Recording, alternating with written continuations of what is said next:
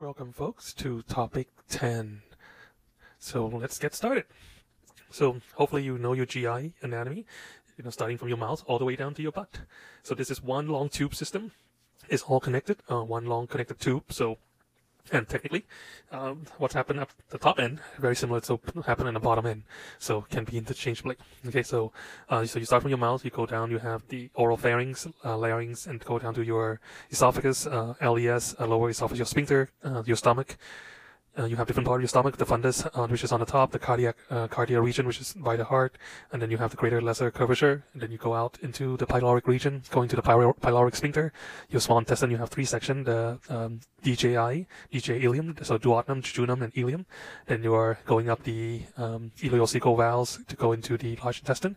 Large intestine, you have the bottom part, which is the cecum, going up ascending colon, transverse colon, descending colon, sigmoid colon, and then come out in your anus. So hopefully you remember all of those. If you don't, please review. First thing I want to kind of talk about is the cleft palate. More likely, if you do a family practice, you might see this.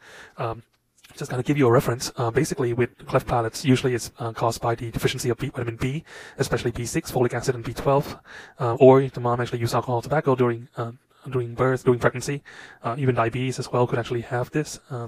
It actually changed the TGF alpha gene inside. Okay, and it takes time in terms of the surgery, in terms of the process. I just want to kind of remind you it actually does take some time to close it up. Okay, symptom that they may have, problem with feedings, large soft nipple in terms of opening and cutting across the nipples for the bottles. So this is the kind of timeline that I want to kind of show you. You could see the first appointment could be, in the next one, the repair could happen at the 4th month. Could also happen again, the palate part could happen, 14, 16 months. You have language assessment, you have the speech therapy, you have the OT as well, the pharyngoplasty if that you need those at 4 years old, bone grafting at 6, orthodontics at 10, so on and so forth. So it's a process. So you might want to keep in mind when you actually have a patient who actually have cleft palate, if you're a family practitioner. So keep that in mind. The very common things that you get, especially your throat, we'll start from your throat down, is the pharyngitis and laryngitis. So pharyngitis usually is viral for the most part. I would highly recommend watching these videos. On the bottom, it actually will tell you the differences between the viral and bacterial, definitely. And you definitely need to know the differences between what does the viral look like, what does the bacterial look like. Okay, so I would highly recommend watching that video. Down on the bottom here, you do have this link in your PowerPoint as well. So tonsillitis is inflammation of your tonsil. Usually it could be both viral or bacterial. The picture that you see up here is not tonsillitis. This is called tonsillit. This is a stone. Technically speaking, it's your food that actually collected there. It smells really nasty. A lot of time is when some people try to pick it and then spit it out. It smells really, really nasty. But what happened is your tonsil become very sticky. It actually releases a coating on the outside, and that sticky coating actually pick up food as you swallow food down into your throat. It picks it up here and form like little plaque on there into the wall. So, and even you look on Amazon, they actually sell products to actually removing those little stick to actually removing those out of your throat. So, and people usually like to pick them for some weird reason and smell them, even though they know that it's smelly, but they still smell them. But other problem you might have is with GI is dysphagia, is swallowing, difficulty swallowing. One of the things that you could have is called achalasia, and there's different type of achalasias that I'm going to show you. But the classic sign of achalasia is called bird beak. This is when you have a person swallow the barium swallow.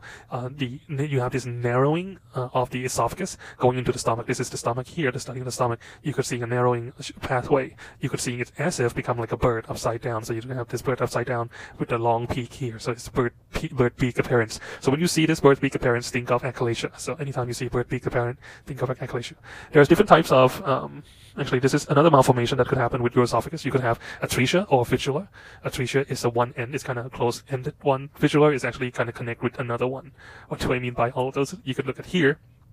This is normal anatomy. You have your trachea, you have the primary bronchi, and that's attached to your lung.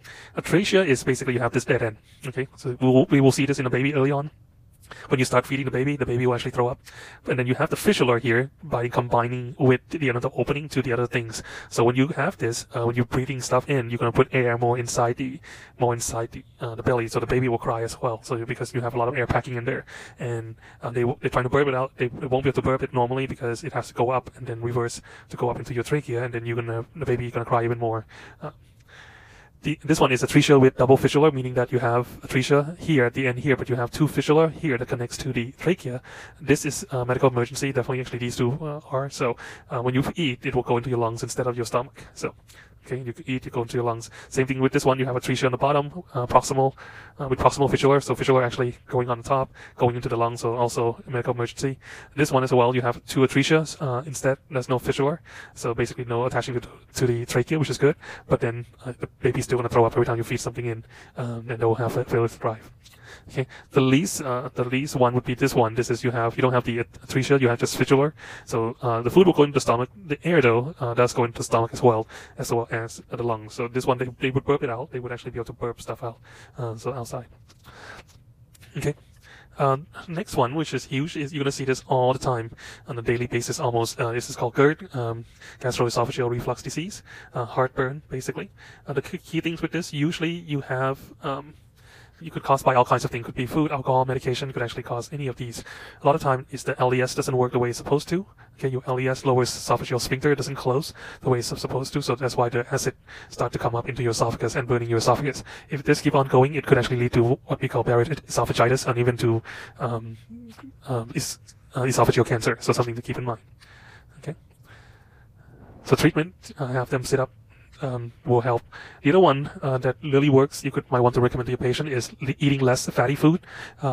With fat actually relaxes the LES, so the LES actually the stomach juice will actually come up easier. So eating less fatty food, like less junk food, then that would actually help closing the LES a little bit better. You have three medication, antacid, H2 blocker, and PPI. We'll talk about that shortly.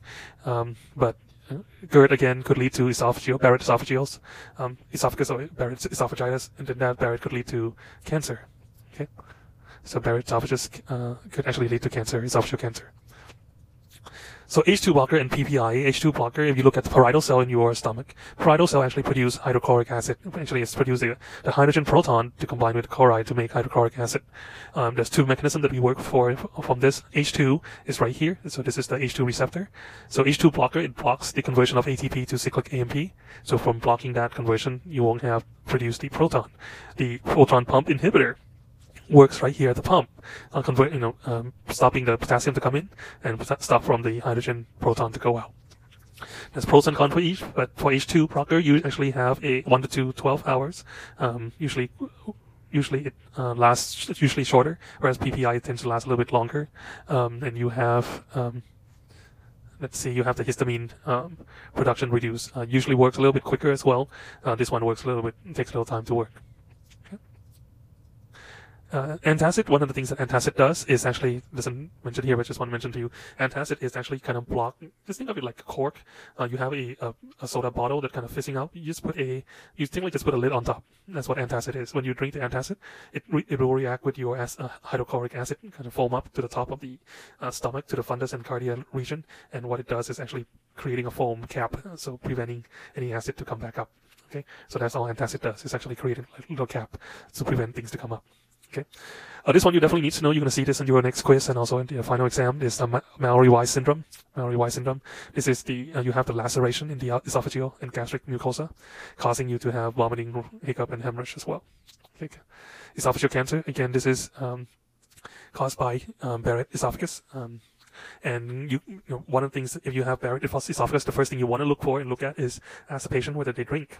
If usually that's the number one cause for Barrett esophagus is drinking, so then they may have to stop drinking to actually prevent this from happening. There are different types of esophageal cancer. There's squamous cell carcinoma versus adenocarcinoma.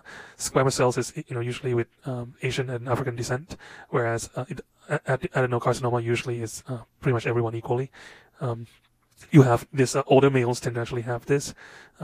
You have echalalia as well. That's the narrowing of your esophagus. And you have difficulty swallowing because you could see there's a big, huge mass there, tumor, to block it from going down to your stomachs. Okay, you may have cough as well. So that's one of the huge things to see if you keep constantly having cough, something to think about. When you see a star, definitely pay attention to this page. Pyloric obstruction. This is when from your stomach to your duodenum. So you have this narrowing of the opening, so things will kind of stay in your stomach longer. Doesn't get out to your small intestine. Poop. Let's talk about poop, shall we? So poop is, you have constipation, basically. What is constipation? If you think about it for now, what is constipation? First, before to define constipation, what is a normal bowel movement? Okay, so think about that for a second. Normal bowel movement usually is between 1 to 3 times a day. Okay, 1 to 3 times a day. So anything between 1 to 3 times is fine. It's completely normal. You're supposed to go every time you eat. So the moment you put stuff in your mouth, then you're supposed to go. So that's the normal kind of thing. So when you actually go less than, you only go maybe once every 2 or 3 days, that could be constipation. That could be a bad problem. Okay, so usually it's mean you're dehydrated, you don't have enough liquid in your body, you don't eat enough fiber as well. That's usually a huge cause of constipation. Okay, so make sure you recommend your patient to drink a lot more, eat more fibers. Psyllium husk is a great thing to use when you have constipation. Psyllium husk, you could buy this in Whole Foods, Sprout, they have it. Tastes really nasty. Bentonite clay, psyllium husk, but it will make you go like crazy. It will go. Another interesting one that you definitely like really mild treatment. You don't if people complaining of going and you really want them to go before grabbing a Metamucil. If I were you, I would recommend to avoid Metamucil in terms of long-term use. Short-term use is fine, but not for long-term use. No more than 6 months. But one of the things that you could use is vitamin C. Actually, vitamin C is great in terms of constipation. You take 4,000 or 5,000 milligram of vitamin C. Get one of those 1,000 milligram per pill, and just take 5 of them. Definitely, things will come out. You're gonna open that floodgate. Things will just all come out. Okay. I don't recommend that do on a normal basis, regular basis. That's not the treatment. That's a quick treatment. That's not a long-term treatment. You want really to increase the fiber. Psyllium husk will do that. Increase the fiber as well. The other short treatment that you could do is aloe pills. Yes, aloe vera, the one that you put on your skin, but they have a pill that you can actually take. Aloe vera is actually quite interesting because if you have diarrhea, it will actually stop you from having a diarrhea. If you have constipation, when you take it, it will make you go. So interestingly, it actually normalizes you to that homeostasis. We can't really explain how it happened, but it does. It has to do with the coating of your epithelial cells. For some reason, it kind of normalized the epithelial cells and make sure epithelial cells work as normally, and then making things stay in or come out normally.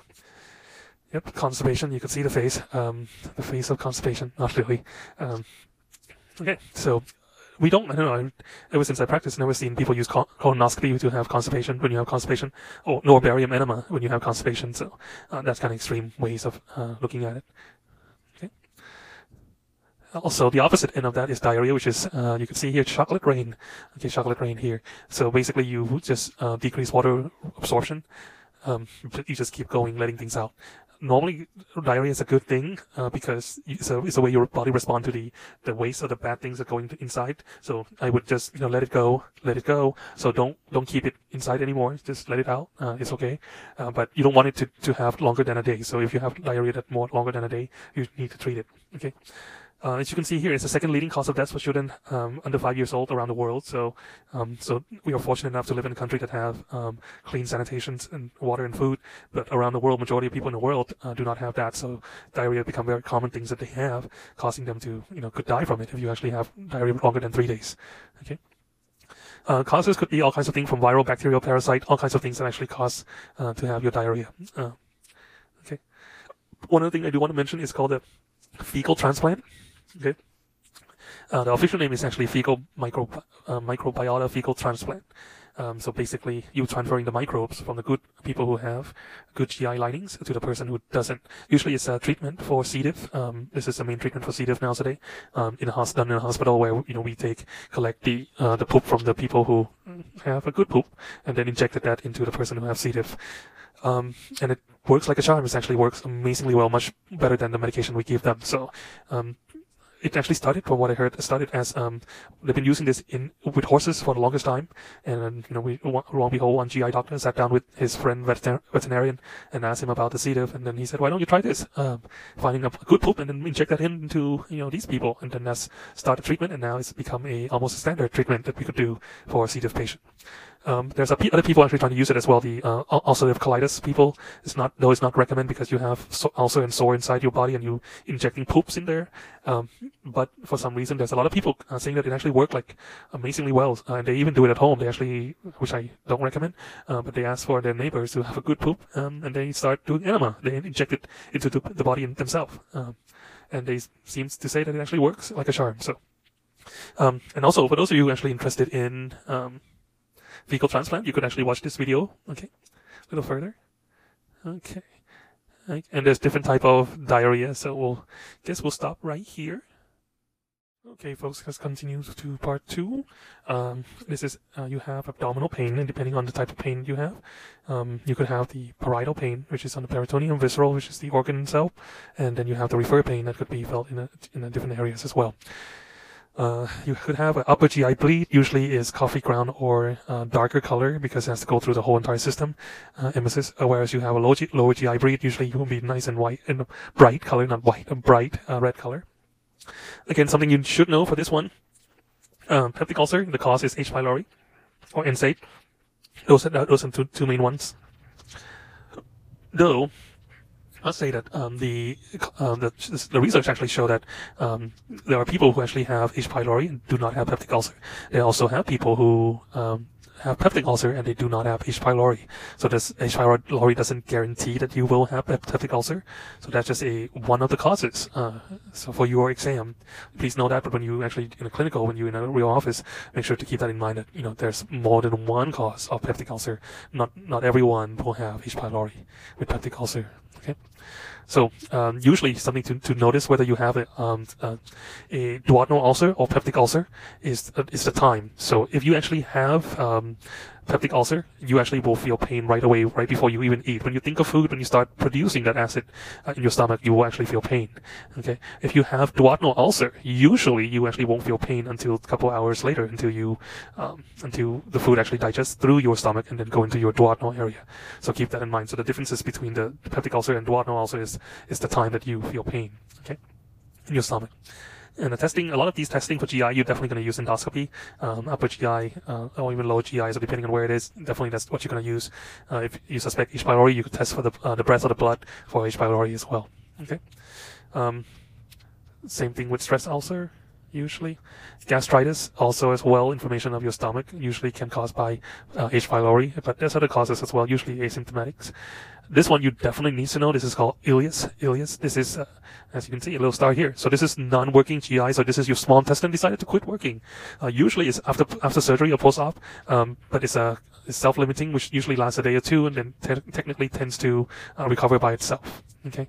You could use NG tube, interestingly, using NG tube to relieve the pressure to help to get the ileus go away, to get your intestine working again.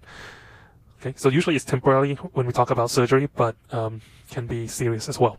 There are some kids actually born with this problem, or their GI actually shut down as a child. So this is a huge problem. If their intestine actually stop working, they could actually die. You could lead to malabsorption and then impactation, and then you could die from it. Okay, so huge problem.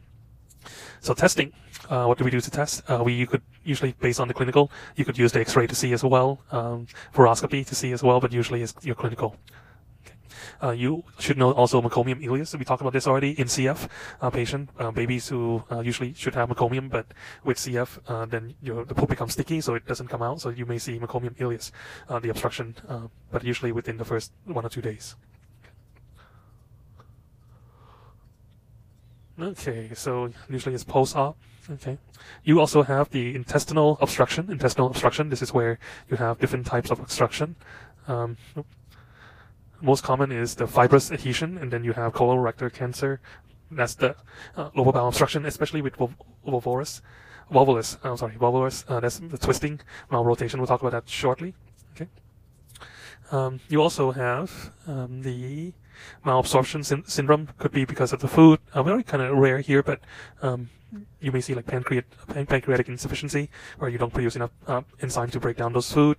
Lactase deficiency, you don't have enough lactase in your body. Okay, kind of go along with we'll talk. I think lactose intolerance that's a different thing. Okay, you cannot produce lactate. So you can't really break down the lactose. So bowel salt deficiency, you don't absorb enough of these vitamin A, D, E, K. These vitamins actually will, if you don't absorb enough of it, you could cause problem. Obesity, also a huge problem here in the U.S.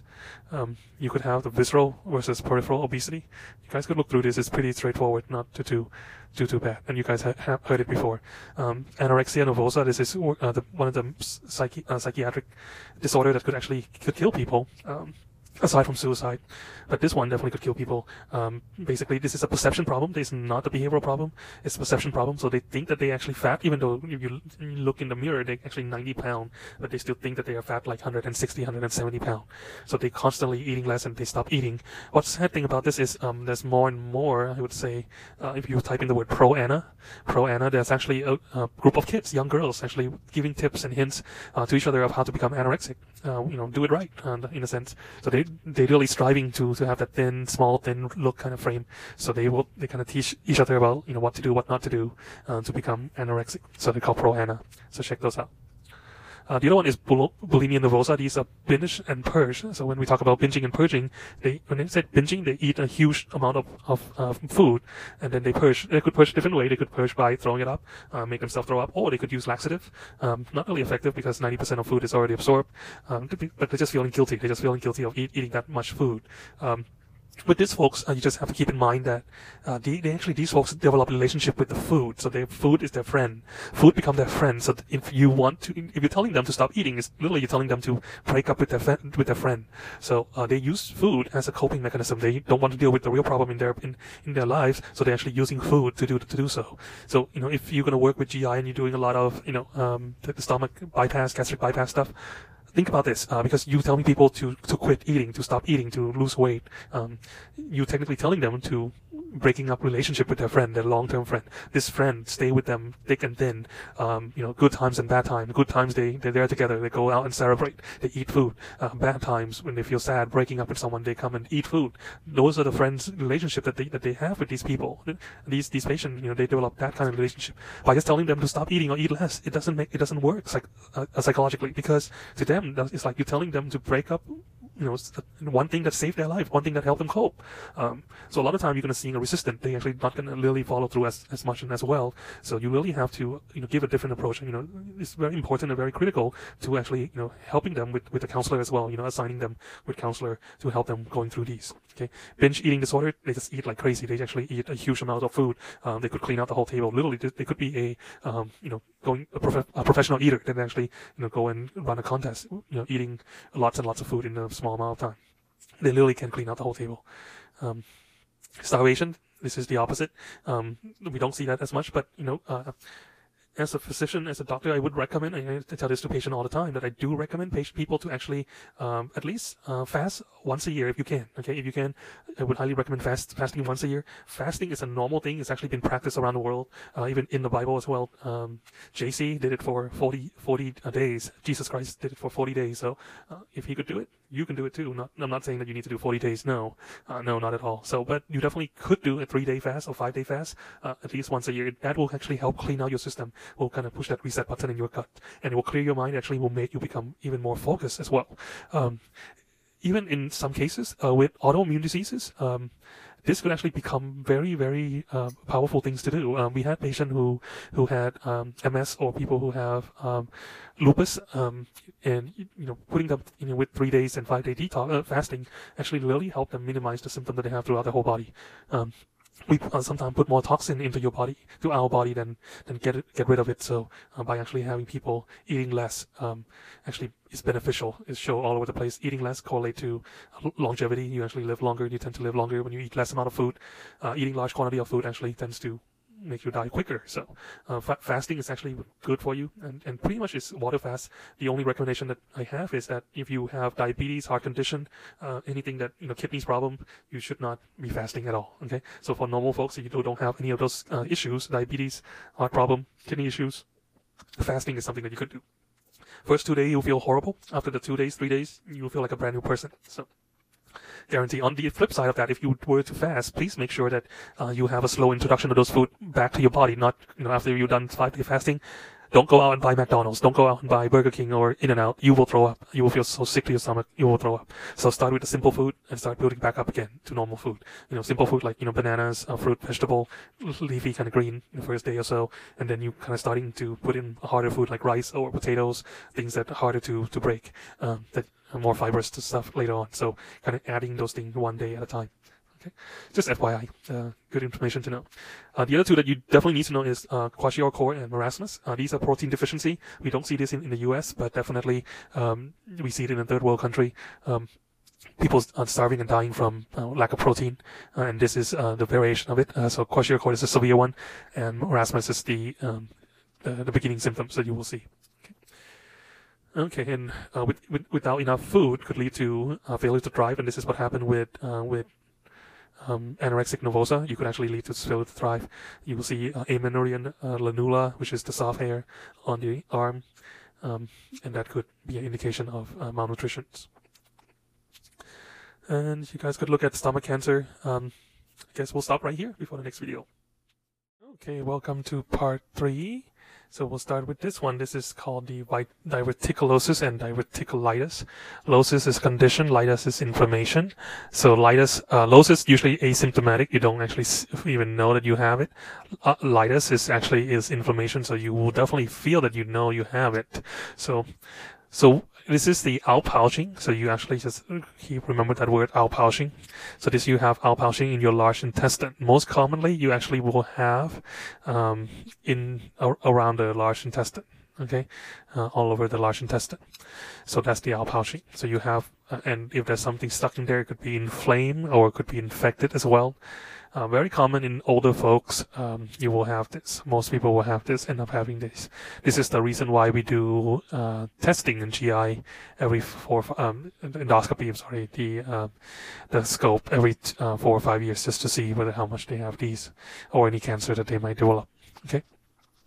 The problem that you need to know for this one is these. You could actually develop peritonitis, okay, inflammation on the outside. So let's say if this actually leaked out into your peritoneum, then it could be a problem, could be infection, could have peritonitis.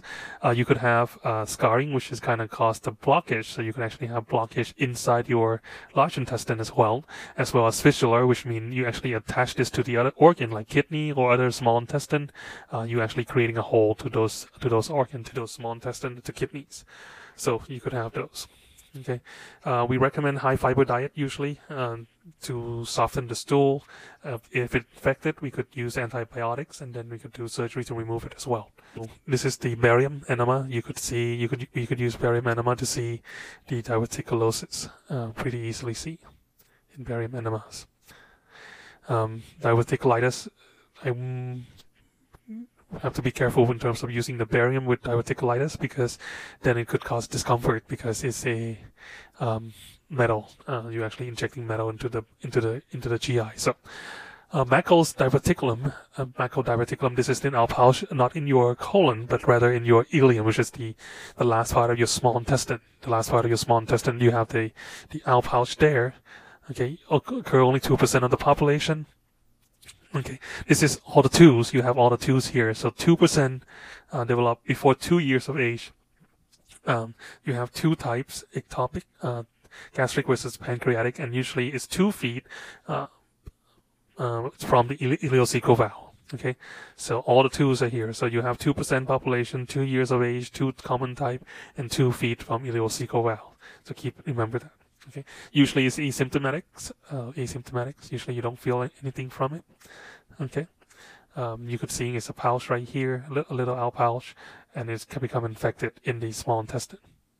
Okay, there's a Meckel scan specifically to scan for this. So if you suspect kids, toddlers starting to have abdominal pain syndrome, you might want to send for the Meckel scan to see possible Meckel diverticulum. This is what it looked like, the Meckel scan. This is where we removed them. Next one is ulcerative colitis. UC, ulcerative colitis. This is an inflammation on your colon, especially your rectum and your sigmoid colon. So toward the end, so you're descending your sigmoid and your rectum. So toward the end of it. Okay, we see this especially in the Jewish family descent. The genetics could be passed on from one family to another family as well. The key term you might want to remember that this one has something called Cribb of Lieberkühn. Cribb of Lieberkühn. So that's the key term that you should remember for ulcerative colitis. You have tenesmus, which is you feel like you want to poop all the time. Melena, this is the black poop, black stool. You have the risk of colon cancer if you have more than 10 years, so not good. And you also have polyps, pseudopolyps, which just look like a carpeting shack, or kind of 80s carpet. I'm going to show you just a few seconds. The testing, definitely, again, any GI stuff definitely needs to do colonoscopy. One interesting thing that I want you to note that the studies show that using smoking and nicotine actually help reduce the inflammation of ulcerative colitis for some reason. A lot of people who actually smoke tends not to get ulcerative colitis. I don't recommend you telling your patient to pick up a cigarette and smoke, but you definitely could prescribe them a nicotine patch to help with, stop with the inflammation and from this disease. So this is, you see how angry it's looking that is? It's nice and bright red. It is kind of yelling and screaming at you. This is what pseudopolyp looks like. This is after it actually become bright red like that. This is afterward. This is what happened kind of after the recovery. People who have chronic ulcerative colitis go through those period of inflammation, and then afterward, this is when it heals. It looks like this. It looks kind of like a shaggy carpet, shag carpeting. So pseudopolyps. Something to remember. Okay, Crohn's is the inflammation of your, technically is anywhere from your mouth all the way down to your butt. So you could have Crohn's from anywhere from your mouth all the way down to your butt. So anywhere at all. So, and the classic sign is called skip lesion. Skip lesion. So that's the key term you should know. Skip lesion. So it would happen in one area and then skip, and then it actually happened in the next area. Okay. Most common site is for Crohn's, it's in your ascending and transverse colon, whereas ulcerative colitis is in your descending colon, sigmoid colon, and rectum. So this one usually happen in the ascending and the transverse colon, but doesn't mean it only limited to those places. Again, like I said, you could have it from your mouth all the way down, from your throat all the way down to your butt. So it could be all the way through. Usually people who have this, they don't want to eat because they feel painful all the time. Okay, they have painful bloody stools that they usually don't want to eat. They usually have malabsorption of B12 as well. You could look at, because some people say it could cause by your immune system because of the IgG level as well. It actually alters your IgG level. Medication, since it's inflammation, we just treat the inflammation, so antihistamine. And if it's a big, huge problem, then we could remove that portion as well. The classic sign that I want you to remember is this picture is called cobblestones. Cobblestone. So it's skip lesion, cobblestone is referring to Crohn's. Okay, you could see it looks like almost like you have these little stones that step everywhere, but those are the inflamed areas. And so 65-year-old man presents to the clinic with abdominal pain. He also had been experiencing cramp and nausea, vomiting. When Hugo Boss was asked about his diet, it was noted that Hugo has been eating steaks, high protein food, and very little fiber for as long as he could remember. The doctors asked if there had been a blood in the Hugo fecal matter, and he answered in affirmative. A colonoscopy is ordered, and there are outpouchings in the GI tract. What's the diagnosis? So pick one. Write down in the comment below. Okay, I'll stop right here and you could continue to the video next one. So without further ado, sorry about my voice. I actually been having probably a flu. No fever, but just cough, a lot of cough and running nose. So my voice is a little bit nasally, so just do forgive me on that. Okay, so we will pick up from where we left off last time. This first one that we left off, I believe we left off somewhere around here.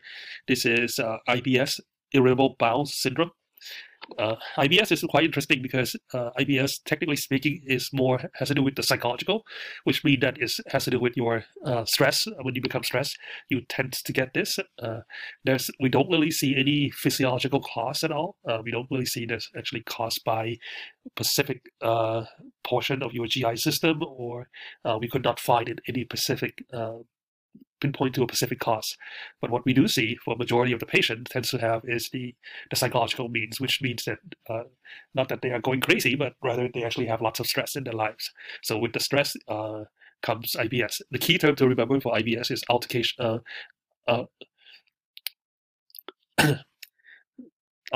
or going back and forth between the constipation and diarrhea. So sometimes, some days they'll have diarrhea, some days they'll have constipations.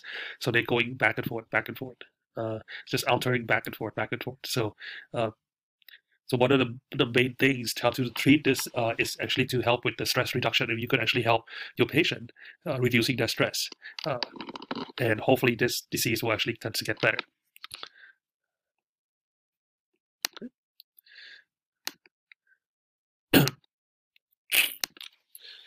Next one is the celiac disease. Celiac disease. What this is basically is a I believe you guys covered that in your presentation last week. Quite it's extensive in terms of covering. I think you guys cover very well on there. So this is you have allergic reaction to the gluten protein. Allergic reaction to gluten protein. So usually is caused by autoimmune disease, family history that actually lead to this. You have basically malabsorption of inability to absorb any type of gluten into the body. So therefore, if you cannot absorb it, you will try to get rid of it through like diarrhea, cramp. Testing, we actually use the transglutaminase antibody, IgA, IgE for those. Okay. Let's see. Something to note, this is the key, one of the huge key to note, because you're going to see this on your exam.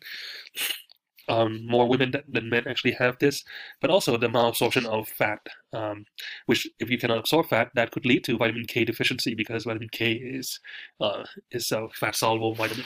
Okay, so if you cannot absorb fat, that means you cannot absorb vitamin K. Therefore, if you cannot absorb vitamin K, you might have some clotting problem. Okay, so the key terms also to remember is the fatty stool, because you're going to have abdominal pain, bloating with other type of GI system, but fatty stool is one of the classic ones. Also diarrhea. Okay. Again, the diagnosis testing is through the TTGA, anti-tissue transglutaminase, IgA and IgG as well. Okay, and you guys covered these last time as well. There's two of them, two separate ones. One is called intussusception, and the other one is called volvulus. Okay, volvulus and intussusception. So those are two separate things. So keep that in mind. These are two different conditions. The intussusception, that's a telescoping of the small intestine. Okay, that's a telescoping of small intestine. The key term for that you need to remember is the red currant jelly stool. Red currant jelly stool. Okay. You're still gonna have bowel movement. You're still gonna have things come out, but stuff that actually come out, you're gonna see it looks almost like a red currant jelly stool.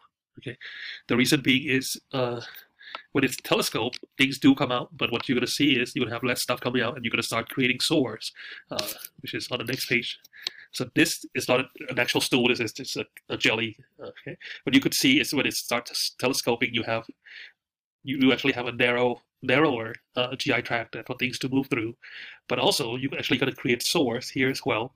Once you actually have these necrosis happen here, it could actually cut the blood supply to that particular spot, which also start causing more necrosis in the meantime, and causing malabsorption at those areas as well.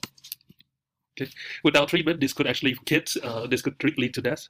Okay, but even it's very easily spotted, and we could actually go in and laparoscopically fix these. One of the interesting things is when you have intussusception, interestingly, we is successful by using enema. Okay, we could use enema to actually help kind of undo the telescopic part. Works about 60-70% of the time. Also, depending on the location as well, depending on location where it is, how deep it is actually into the small intestine, or is it actually closer to the large intestine. The one that's actually more dangerous is the volvulus. Volvulus is a twisting or malrotation of your small intestine and large intestine. So volvulus is basically you completely cut off the blood supply, completely cut off the, you cannot pass a stool, there's nothing actually coming out. So most of the time, things will start backing up and coming out of your mouth instead. So that's why you're going to see something called bilious vomiting, which means that you're actually vomiting out the bowels. The bowels that you're going to see in your small intestine that's released by your liver and gallbladder, you're going to throwing all of that up, because since this cannot go through, then things just going to start backing up through your mouth. Okay, so this is called for immediate surgery. You need to fix those, otherwise you will die. Very acute. You can see this is the volvulus, and things start to back up. You can see how big the colon could get.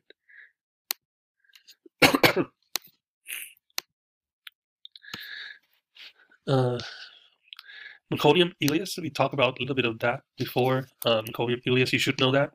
It's actually on your exam. Meconium ileus, that's when you do not pass the the first poop within the 12 to 72 hour after birth, usually a sign of cystic fibrosis because you have your stool become very sticky, so it doesn't come out due to mucus that being released inside the GI tract. Okay, so meconium ileus, something to remember. You will see this on your exam. Okay, so the big one is called the Hirschsprung. Sorry for the screen. Let's see. Let's move that up a little bit. Okay, so the Hirschsprung disease or congenital megacolon or Hirschsprung disease. Okay, you need to know both names of these. This happened at birth. This is where you're missing the parasympathetic ganglion toward the end of your large intestine and your rectum, your sigmoid colon and rectum. Okay, so you don't have the parasympathetic ganglion, meaning that your colon toward the end doesn't work. Your colon doesn't actually be able to move the feces along to push the feces out. Okay, so when it cannot push out the feces, if it doesn't work, what you're going to see is something called ribbon-like stool. Ribbon-like stool. So this means that the colon is completely flat, and you try to think of it. You have a flat toothpaste, and you try to squeeze that toothpaste out from the bottom or from the back of your toothpaste. So let's say you were to cut the bottom part of your toothpaste out, and you were to squeeze out your toothpaste. Things will come out very flat. So ribbon-like. Okay. So when we talk about ribbon-like stool, think of Hirschsprung disease. You will see this on your final exam. You definitely see this on your final exam. So put a star on this one.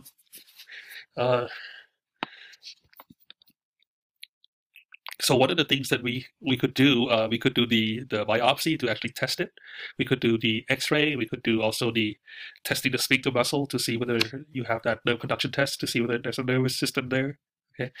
One of the classic surgery, and I would recommend you to watch it, is called pull-through surgery. Pull-through surgery. There's a couple of ways that we doing pull-through.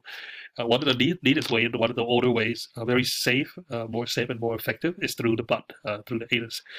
That's very neat surgery. Actually, is to start pulling out the intestine, the colon from the inside out. You start pulling colon out and then start cutting and removing that ineffective parts of the colon.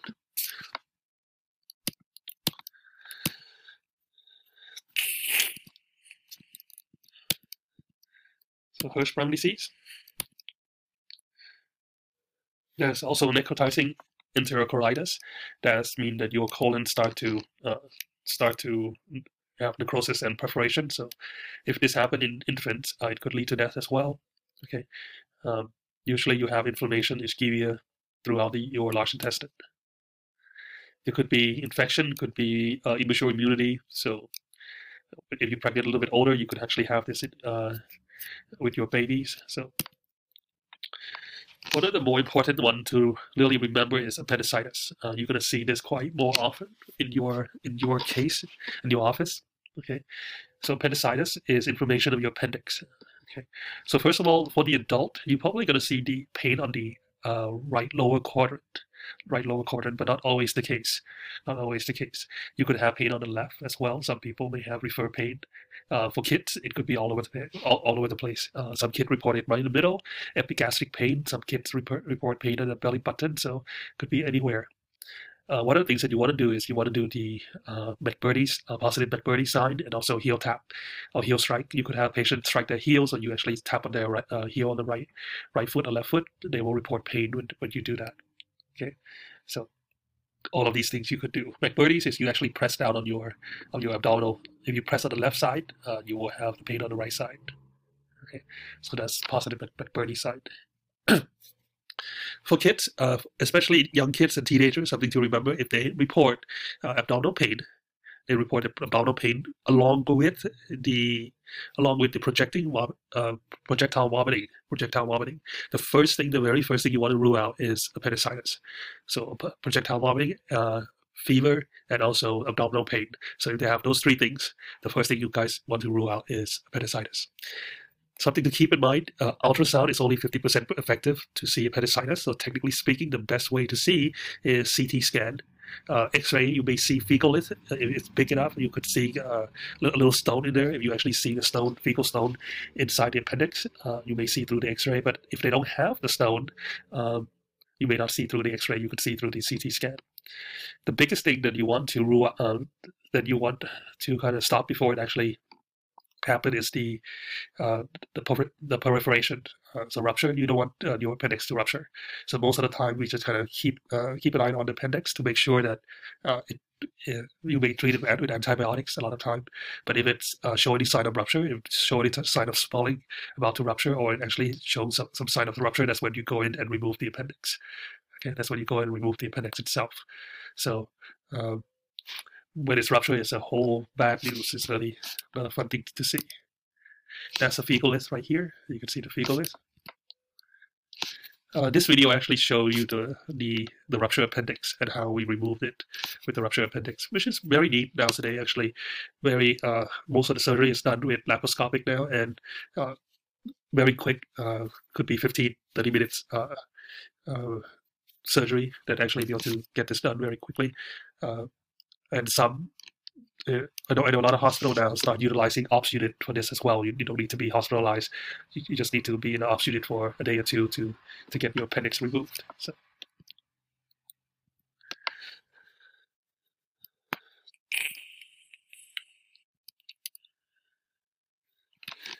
Okay, so cirrhosis of the liver. This is when you have the fibrosis of the liver. Usually the cause of cirrhosis is alcohol, hepatitis B and C. Those are the three main causes of cirrhosis. But also you could have other things as well, like NASH, non-alcoholic steatohepatitis. Your ALT, your AST goes up, your liver function test. You could see this through your MRI, CT scan, or liver biopsy as well. Liver is quite interesting because liver is the only organ could actually grow back. As long as you have about 30% left of the liver, you could actually the liver start to grow back to original size. But it's gonna take a long time. But it can do that a lot of time. Acute liver failure, something to remember, and again, you all know this, I'm sure, caused by the Tylenol overdose. Hepatitis, you have 5 types, 5 main types of hepatitis: A, B, C, D, and E. Those are the main types. Anything start with the vowels come from a vowel, which means it's orophageal. So A and E are both of them are orophagals. B and C from bodily fluids. We have vaccine for A and B. A and B we have vaccine. We don't have vaccine for C. But symptom could be from abdominal pain, diarrhea, really massive diarrhea, jaundice. So okay. So this is something to know.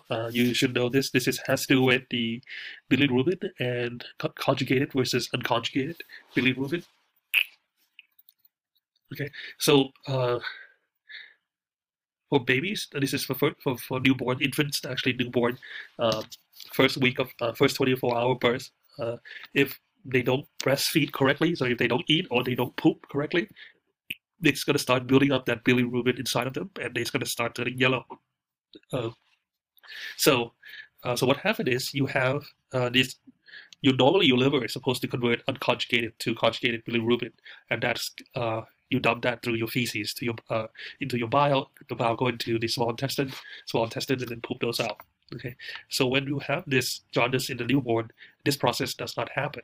Okay, so instead of converting the unconjugated to conjugated, you start collecting these unconjugated bilirubin instead. So these unconjugated cannot go anywhere, so it actually being put into your blood, into the baby's blood. So when they start putting into the baby's blood, that's when they start turning yellow.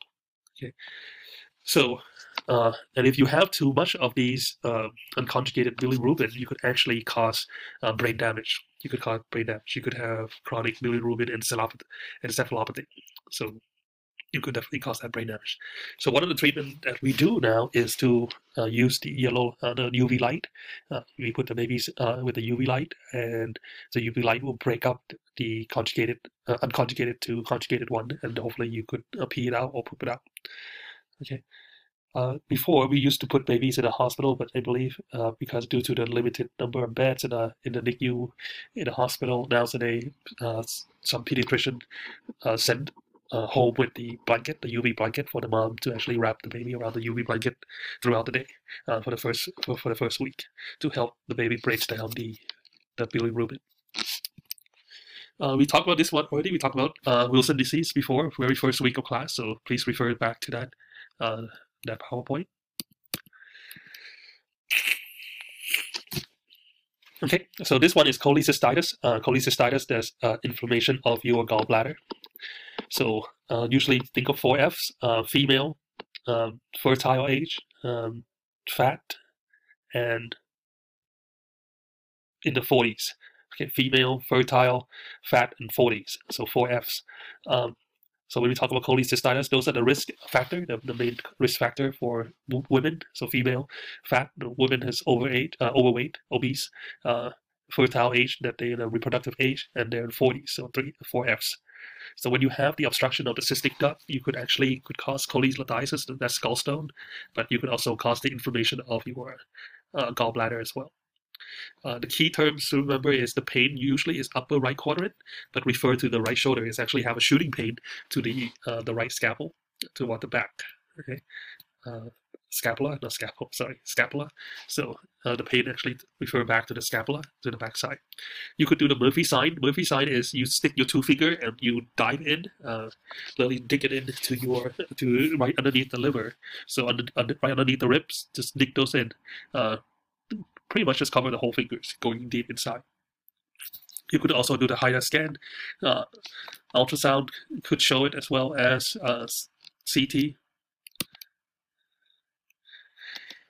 Cancer of gallbladder, these are a lot rare, usually asymptomatic, early stage. So pancreatitis, we cover that as well with your groups. Main cause alcoholism.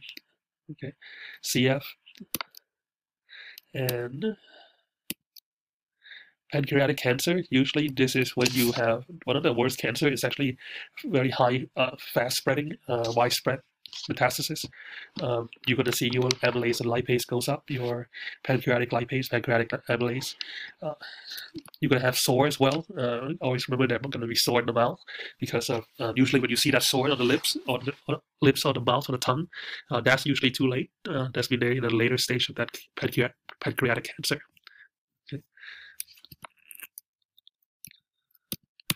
Okay, that's it for this chapter, and I will post the other chapter very soon. Thank you.